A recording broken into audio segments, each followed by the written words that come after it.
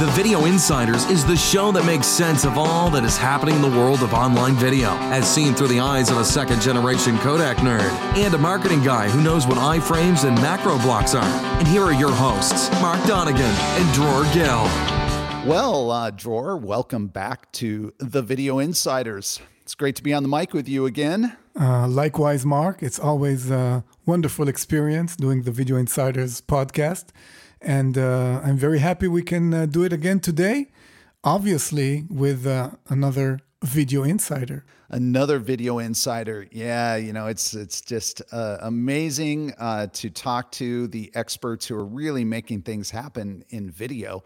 And today we have Pierre Senior-Bou, who is Vice President of Media Engineering at BlueJeans. And BlueJeans was recently acquired by Verizon. Well, welcome to the podcast, Pierre. It's really great to have you. Hi, Mark. Thanks a lot for having me. I'm really honored to be here. And hi, Dror. Very, very happy to be here. Hi, Pierre, and welcome to the podcast. I'm sure it's going to be great. Yeah, we have a very timely topic that we're going to cover today. We're going to talk about WebRTC.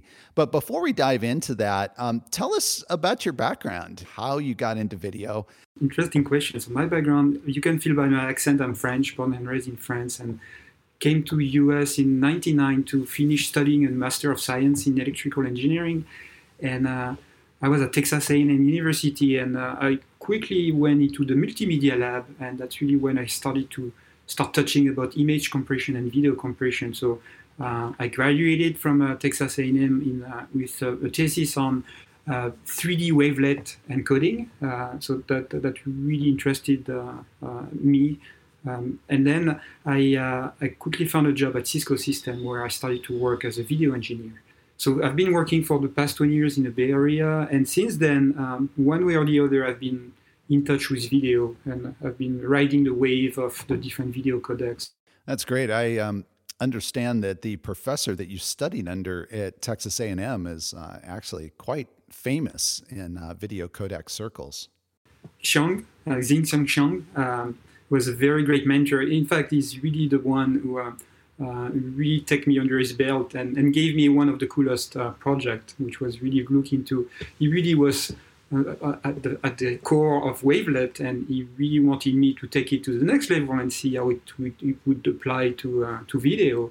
And that's really what I spent my time doing with really him on my right hand side and really teaching me a lot about video compression and things. So I was extremely lucky to get him as a mentor. And for the small story, the reason why I joined Cisco is one of his good colleague, Ji Zhang, who was one of the a video compression expert in the Bay Area, was getting acquired by Cisco Systems, and he was looking for video engineers, and that's how I ended up finding a very cool engineers at Cisco, and yet working for another mentor, Ji Zhang, would really spend the time to show me MPEG-2 and the secrets of look-ahead encoding and those things. So I was very lucky to have very cool mentors and very good bosses to work for.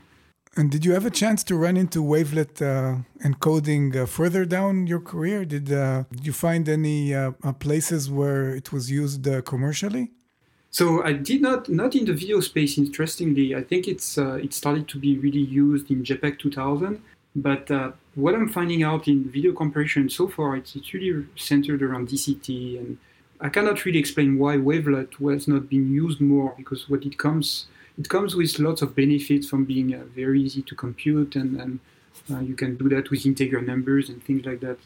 Maybe it will come at some point. Yeah, it's interesting. One of my conspiracy theories is that wavelet did not succeed because it presented a different type of artifacts. And, people were used to the blocking artifact and then applying the blocking. And with wavelet, it was just, kind of changing of textures and other kinds of artifacts that the video engineer was not used to. You would think at some point, people were talking about wavelets, and then after that we're talking about fractals, and now they're talking about neural networks, various different methods of compressing video. But still, the good old motion compensated block-based encoding still rules for some reason. I agree with you that there is definitely a different behavior of the different mathematic transform you apply, and it really changed the dynamics. So that's part of what's very hard with video compression, is how do you keep the video codec going and induce some changes without breaking things and fundamentally changing, how things have been done, and how do you make it backward compatible and things. So I think Wavelet was too much of a changer. I agree with you. Well, what an amazing foundation. And so tell us, how did you end up in Blue Jeans? I see that you spent quite a bit of time, it appears, working kind of more on the broadcast side of video, and Blue Jeans is quite different.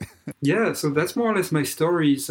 Cisco, I was working a lot on MPEG-2 and TI DSP, and my mentor, Jizeng, decided to quit Cisco and found a company called Xavio.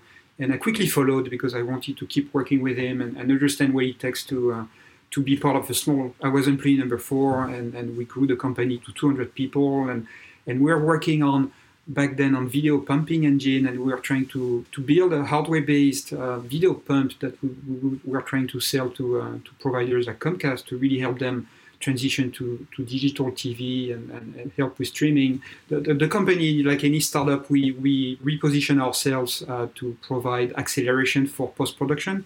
So that was also an interesting journey because I was exposed to the world of post-production and Burbank studios and understanding the workflows there and video editing and color correction. So it was a really nice journey for me. I'm talking about it because I feel like along those 20 years, I was really lucky to really engage with different segments. So video production was very interesting.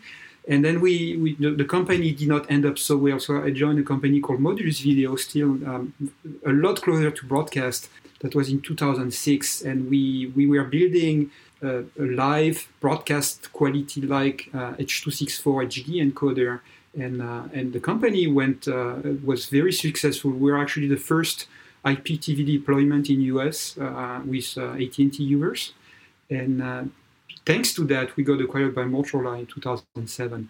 And then I stayed at Motorola along the years, dealing more with broadcast, building systems, venturing into HEVC. We actually built a prototype of an HEVC encoder in 2013, but it was a bit too early. It was a very interesting journey along broadcast. I learned what it takes to have 5 nines production. We had very pristine customers around the globe, so that was great. But one thing I was lacking was the migration to cloud and the understanding of what it takes to actually stream media over the public internet, which is really what I ended up doing when I joined a small startup, Cinova, in 2016. The CEO of that startup, Bob Wilson, was the original CEO of Modulus Video, so you can feel the journey, right? It's going back to my roots in some way. And in that startups, I was in charge of engineering, and we were building the Hulu for VR. That was in 2016. We really wanted to build the best-in-class 360 video streaming platform, and our pitch was you get 4K, 8K quality at HD rates. And we built a very cool systems on the cloud using very close to WebRTC communication because we needed super low latency solution to be able to do field of view based streaming.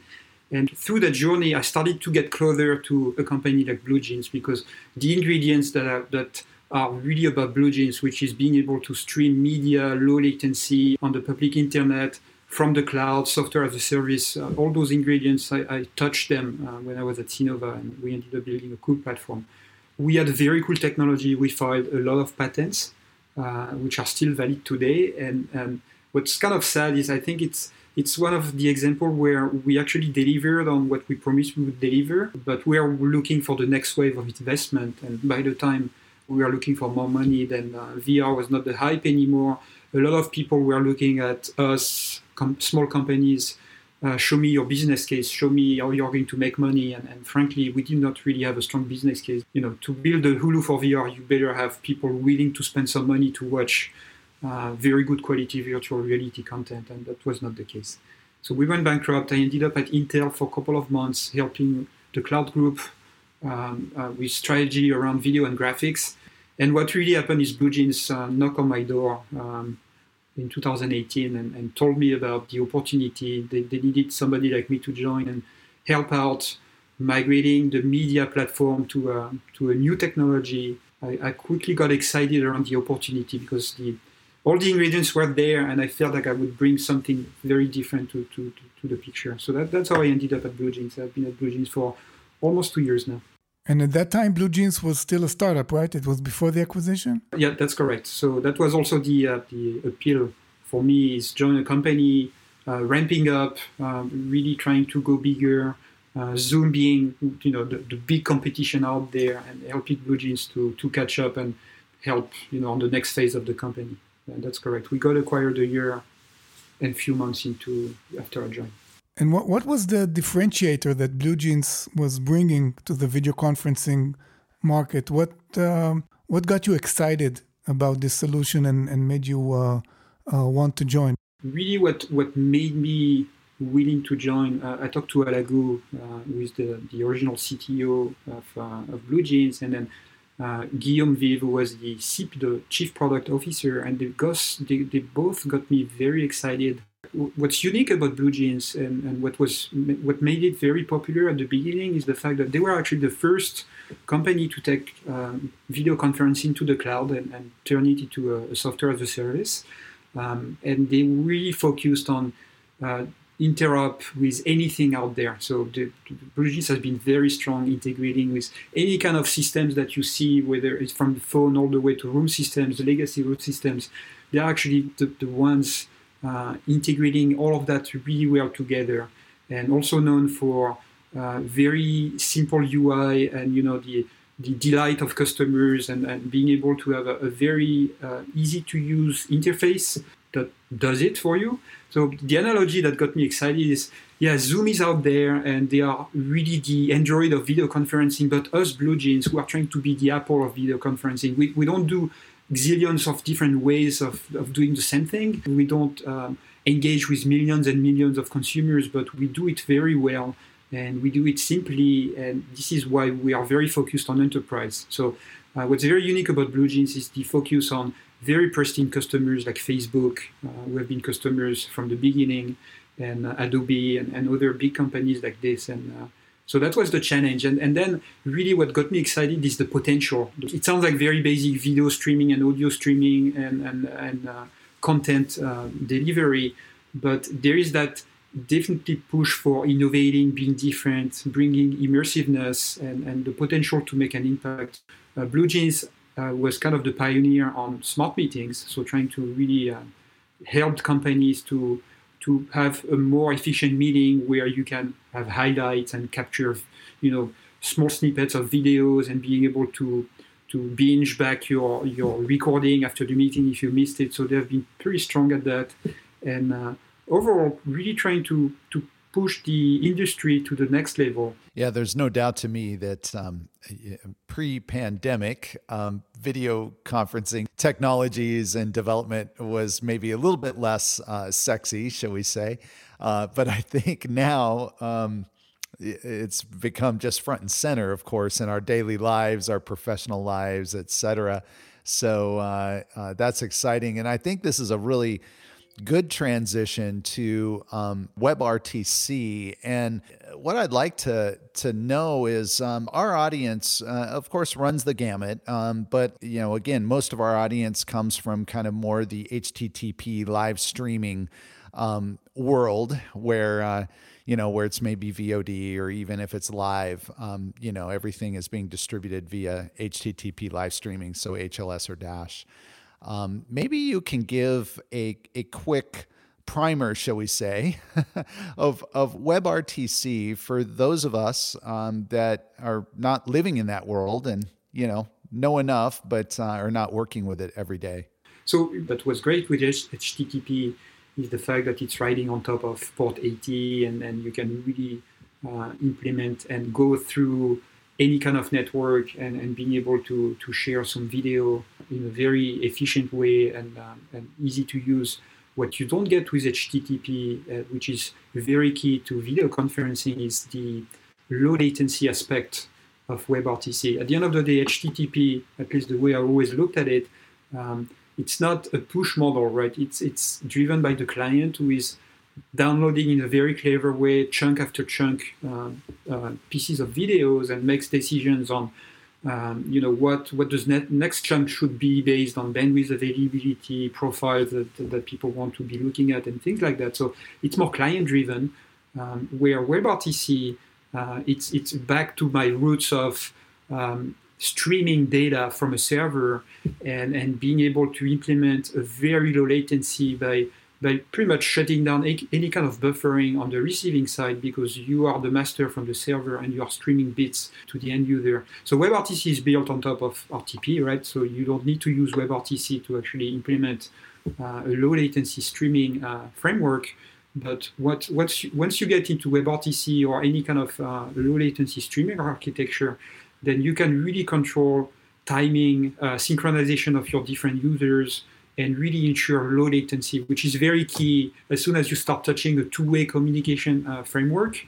And video conferencing is the next level of complexity, where you can have a lot of people spread across multiple geographical locations around the world, and they all need to feel like they are in the same room having a decent back and forth conversation. That's where really WebRTC becomes key. What the industry was lacking so far, which really came together with WebRTC, is having a framework that you can rely on to start implementing those kind of two-way communication, low latency framework. So WebRTC brings that to you, and and on top of that, it's integrated to WebBrother. So you don't need to have an application to integrate with it. It can be directly integrated into your WebBrother. So in my mind, WebRTC really takes the bar to the next level when it comes to implement an end-to-end solution for communication. You don't need to be an expert in bandwidth management and streaming. You just get media on WebRTC and you build a platform on top, and you are up and running. That's what really WebRTC brings to the table. So how do you manage the bandwidth when the bandwidth of the network changes and you need to transmit the video? Is this automatically detected by the sender, and then the sender adjusts the bitrate? How are bandwidth changes handled, because there's no ABR, right? Like you have in HTTP streaming. That's right. So that's where it gets, and that's also part of the pros and cons of WebRTC. But WebRTC comes with all those things built in.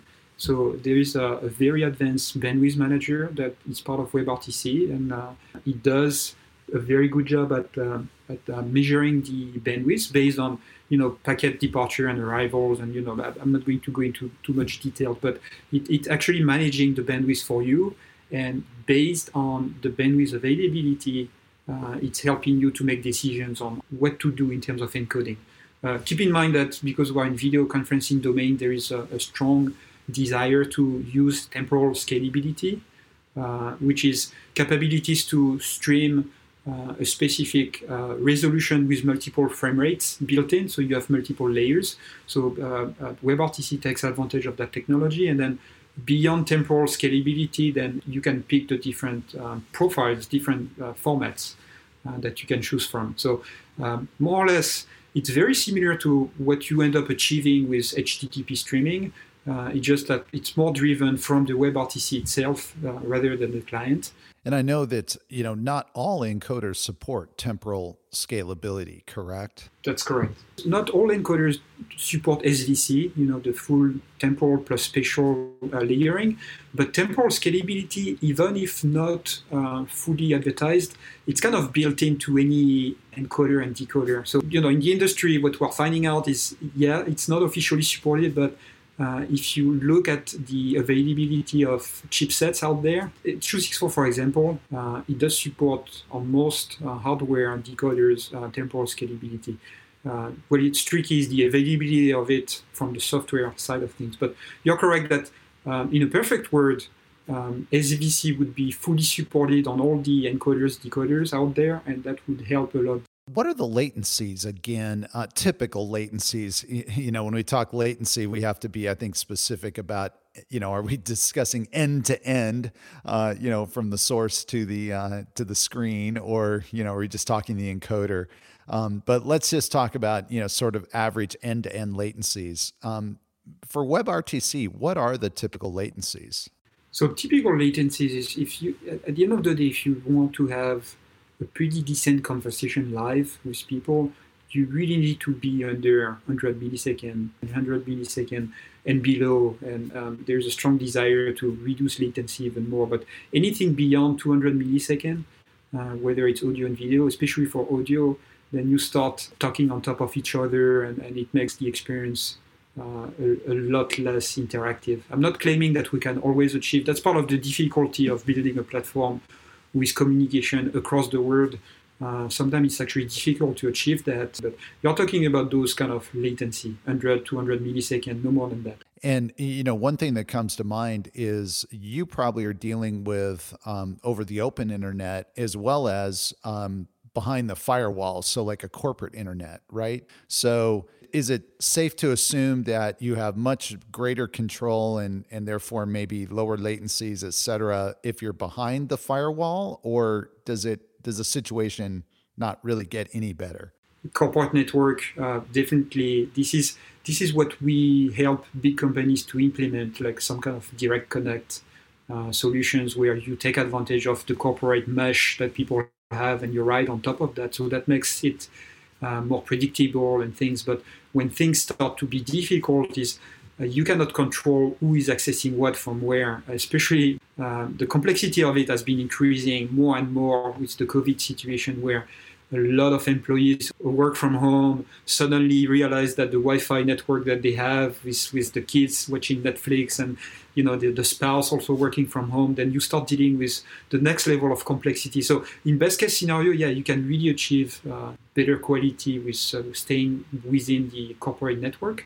But that's something that it just takes one user. The example I'm always using, which is the most difficult we always deal with, is the CIO or CTO of a big corporation at home with a very marginal Wi-Fi network and expecting things to work beautifully, and it does not, and that becomes your fault, right? And how do you resolve that? So yeah. And ironically, why is it the most senior technical executive that has the worst technical infrastructure?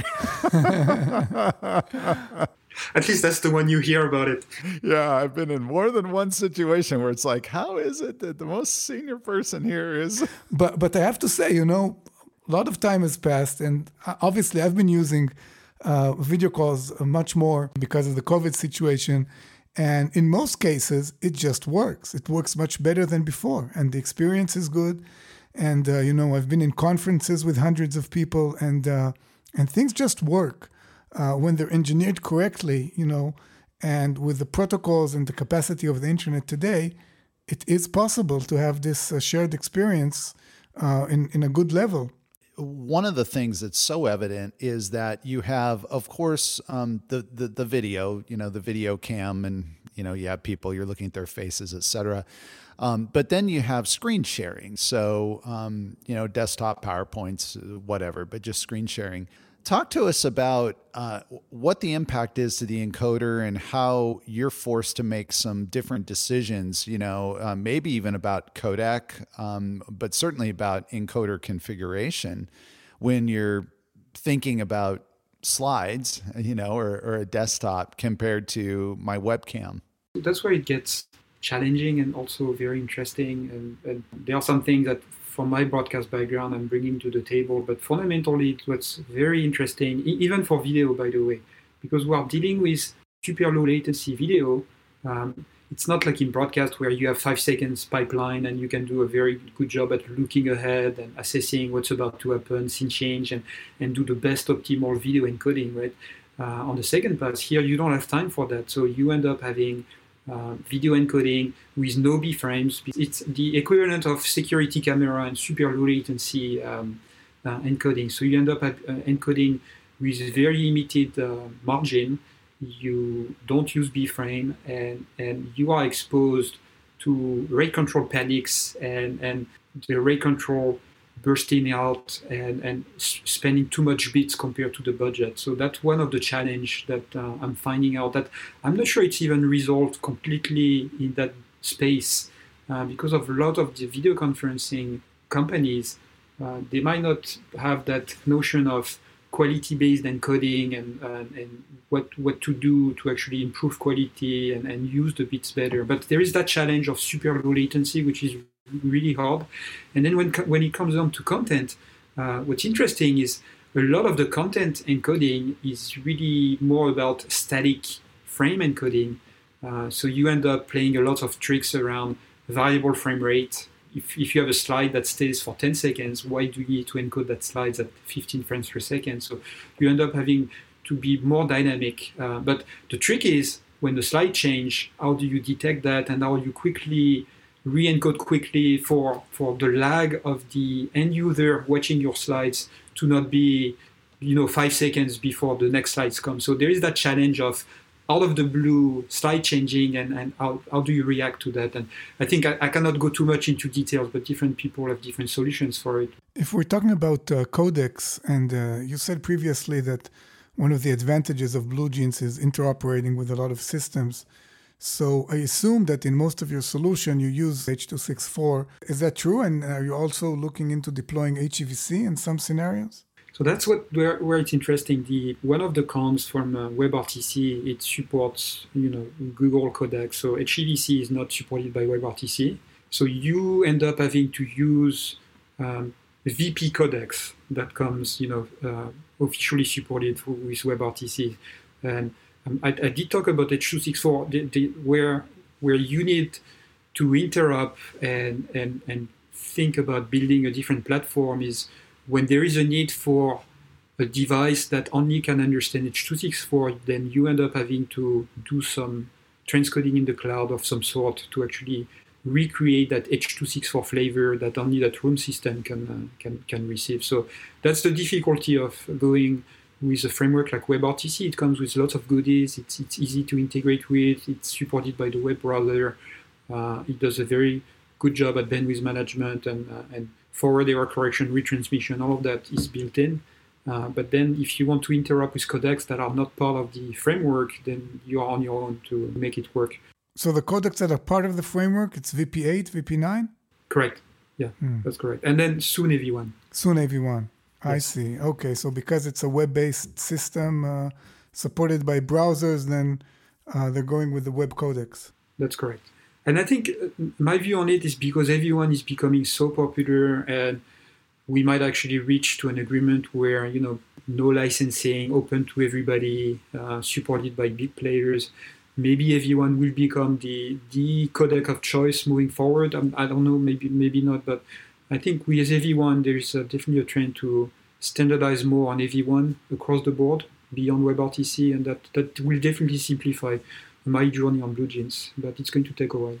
Yeah, I'm seeing, from some work I'm doing that it's absolutely true. AV1 interest is from VOD and, even just traditional sort of live streaming services, but WebRTC is where it is just hot.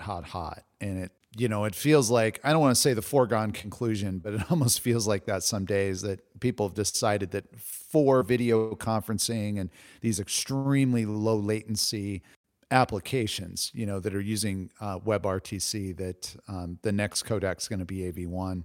And there's some very interesting tools as well available, like the screen content coding tool, which HEVC has that in the standard, but it's not really been implemented. So, then it's an extension, and then but for AV1, it's available out of the box. So if your encoder does a really good job with screen content coding using those tools, you really can get some amazing bitrate savings, and your slides will pop. They'll look really, really good. Talking about AV1 and super low bit rates, one thing I wanted to talk about is what we're finding out, especially with the COVID situation. And I think the COVID actually changed the way people work, and it's going to be a while before people change back, and maybe they will never change back. So maybe that was the kicker needed to have video conferencing and communication over the internet going mainstream. But we are finding a need for actually reducing bit rates to more and more and keep up with quality. There is a need for it. Sometimes people might wonder, do you really need to have, a good quality video with only 50 kilobits per second streaming, and is it really worth it, and those kind of things. But what we're finding out is if you really want to scale and start accessing people who might be having very marginal networks in countries like India, for example, where they have a lot of constrained bandwidth, a lot of packet loss, and And you actually do need that kind of solution out there.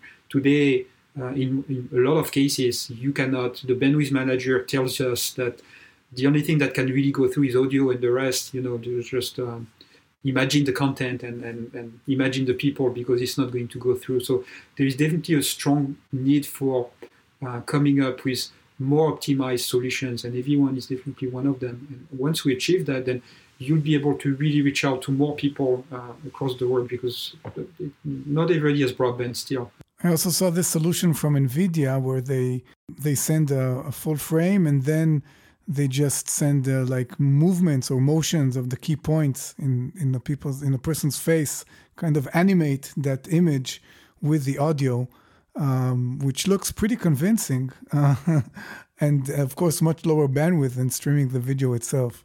There is lots of, especially with machine learning and AI coming up, there's also the trend in the industry of rethinking, is video compression, block-based encoding is really the way to go, using AI, like you described. One extension of it is take a snapshot of somebody and tell the machine learn-based encoder that person is talking, so make it appear like it is talking, and synchronize that with the audio channel.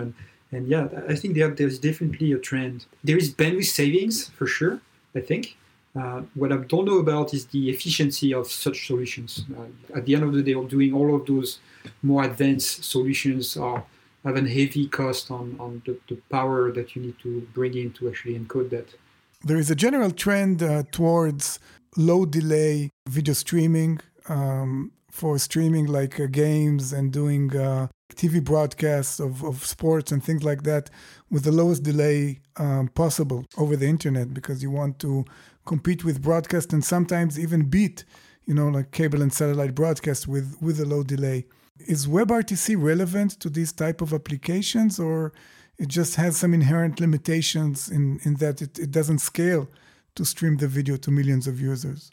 I think it does. So what really WebRTC brings to the table is for people who want to drive their quality and want to know for sure that the latency is consistent across the board, WebRTC is the way to go, because fundamentally you stream packets from the server and your client is more like a slave receiving packets and decoding on the fly and pushing them, and you don't allow your decoder to buffer or things like that. So to me, it's much closer to what I'm used to, which is a network of encoders streaming content to set-top boxes, and set-top boxes are, the old way, are more slave of your streaming solution. And so WebRTC is definitely the way to go. You shave as much as you can from your latency by reducing the amount of packets you buffer, and it comes at a price of complexity. So the issue with WebRTC is because it's not riding on HTTP port 80 and it's not on TCP, then now you start having to deal with connection issues. So what comes built in with WebRTC is the concept of turn server that handles the connection of multiple parties when you are behind a firewall or behind a proxy, or you're not in the same NAT. So that comes for you built into WebRTC, but still there is that connection layer that needs to be happening to connect people, and you can get disconnected and all of that. So that there's definitely that level of complexity that you need to deal with. And then because it's based on UDP, then you don't have guarantee that your packets are going to be delivered. So built into WebRTC again, but it's still something that needs to be tuned. And BlueJeans, we definitely do things on top of that, but it's built in with retransmission packets. So when packets are being lost, if your round trip delay is not too big, then you have the opportunity to resend packets before it's time for you to decode. And then there is a level of forward error correction, which is a standard channel coding solution to really send redundancy packets and to help out with potential packet being lost. So it makes the overall architecture a bit more complex to deal with. And it works very well with good networks, where it starts to be difficult, at least for my experience, especially with BlueJeans, is when you start dealing with very special constrained network, like very high jitter Wi-Fi endpoints, 3G over the phone, very limited bandwidth. A one-size-fits-all from WebRTC is actually something that sometimes as an engineering group, we feel like we can do better or we can improve. So you end up tweaking things. But it can definitely scale. To me, the scaling aspect of WebRTC, I don't think HTTP, even streaming today, it has the same scale issue, meaning you still have one connection from your server to the client, whether you do WebRTC or HTTP, and that concept of multicast is not really being resolved by either solution. It's still unicast even with HTTP. Correct. So really my feedback is I think WebRTC, by nature is the way to go for implementing low latency, and you have control of the timing of the delivery of the packets. And in today's world, my biggest concern with HTML streaming, even though there is a lot of good work around, ultra low latency chunking and all of that. So people have proven that they can do a very low latency HTTP-based streaming. What's hard to control is the behavior of all your endpoints, all the clients. So if you're in a home and you have two kids watching a live event on whatever provider, whatever client you have, and there is linear TV going on, and there is social media feeding you, then the chance of all those events being synchronized is very tiny, and you end up having people hearing about a soccer goal from the social media before it lands on TV, and 10 seconds later you see it on your HTTP stream. I think that makes it very inconsistent. WebRTC has that advantage that you can control your streaming and consistency of delivery across the board. So it's interesting. Google is implementing Quick in Stadia, and of course, this, I guess, you could say is kind of a hot rod WebRTC. And I'm just curious, Pierre, are you looking at something like Quick, either as a way to get better performance beyond even WebRTC, or some advantages, or do you feel the ubiquity of WebRTC, even with its complexity, is where you need to be?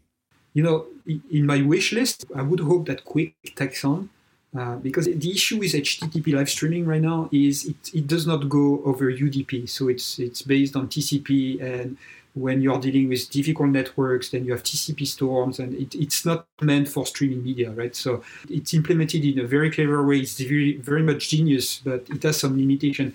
And WebRTC, on the other hand, what we described is it's great. It has low latency. It has bandwidth management built in. It's integrated to WebRouter, great. But it comes with a lot of complexity and how you build it together. Quick is somewhere, at least my view, is somewhere in the middle, where it's riding the HTTP wave, but it's doing that over UDP. The trick is going to be, can it become the standard? Can we fast forward 5 years and talk again together and say, hey, Quick is now the super hot thing? I wish it is, because it's the best of both. I think the best of both worlds. If it becomes mainstream, which I wish it will.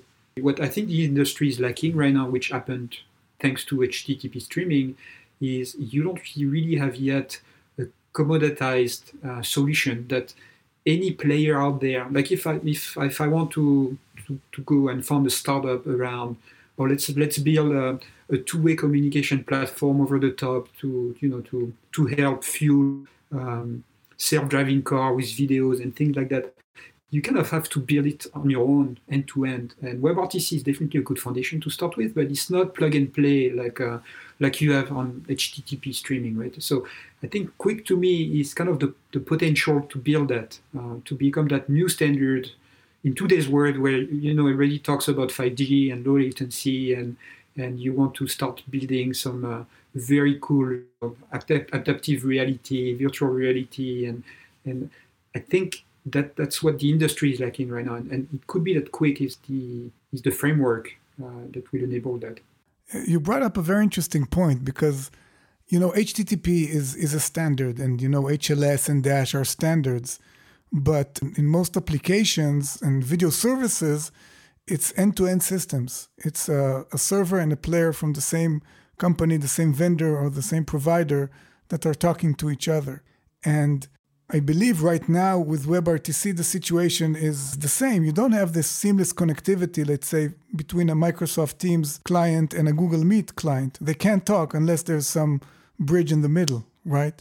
Yeah, that's correct. You ride on the WebRTC highway, but you still need to implement your own flavor of it. Each player, each vendor is handling communication and user management and profile and connectivity and identification, and you end up building your own solution around WebRTC.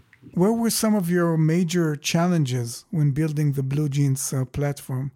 I think you went over some of those issues, especially when trying to support clients with very challenging network issues.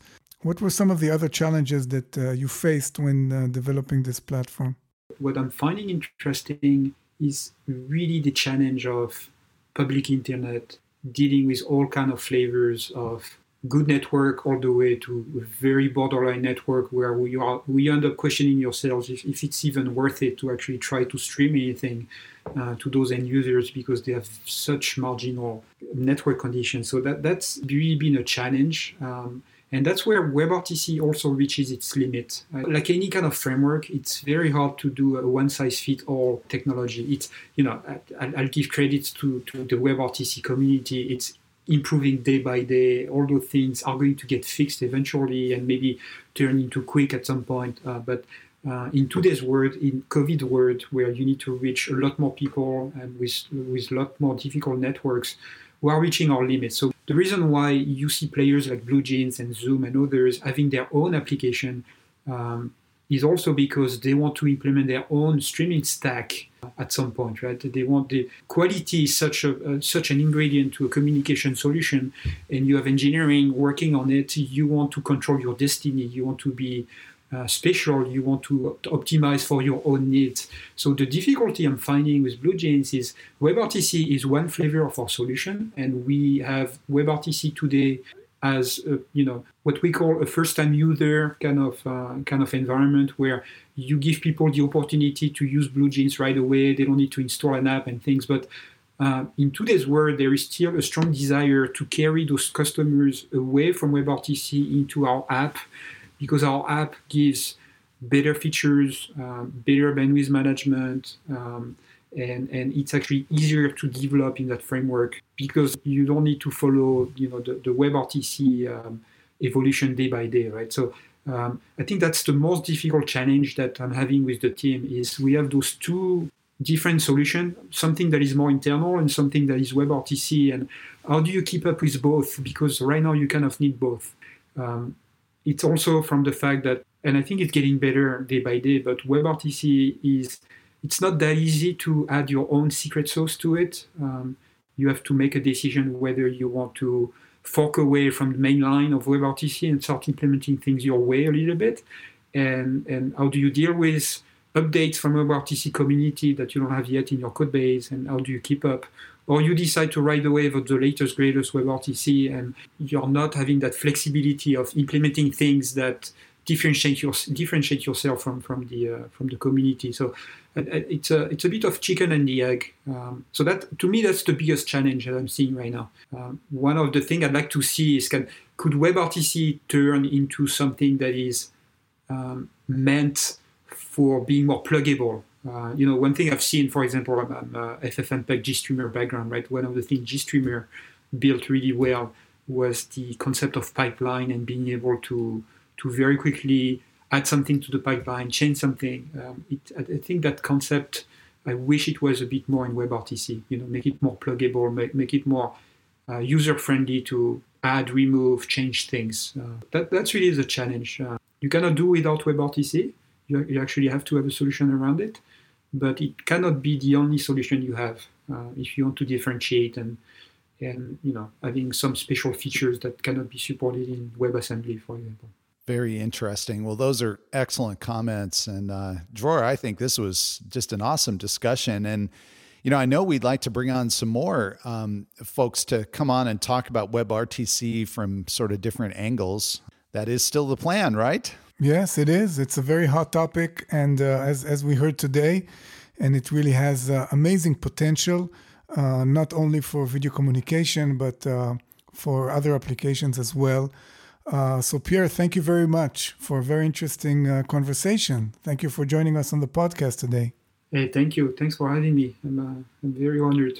Yeah, thank you for joining us, Pierre. And for anyone who would like to come on the show, we just want to remind you that just send us an email, thevideoinsiders@beamer.com, right? Yes, thevideoinsiders@beamer.com. Drop us a line. You can also message us through the LinkedIn group of the Video Insiders. So drop us a line, and we'll see you all next time on The Video Insiders. The Video Insiders. All right. Thank you, everyone. Thank you for listening to the Video Insiders podcast. If you'd like to appear on the show, just send an email to thevideoinsiders@beamer.com. That's BEAMR.com with a brief description on what you're working on and why you think it's interesting for our audience. This podcast is sponsored by Beamer Imaging. The views expressed by guests are their own, and their appearance on the program does not imply an endorsement of them or any entity that they represent.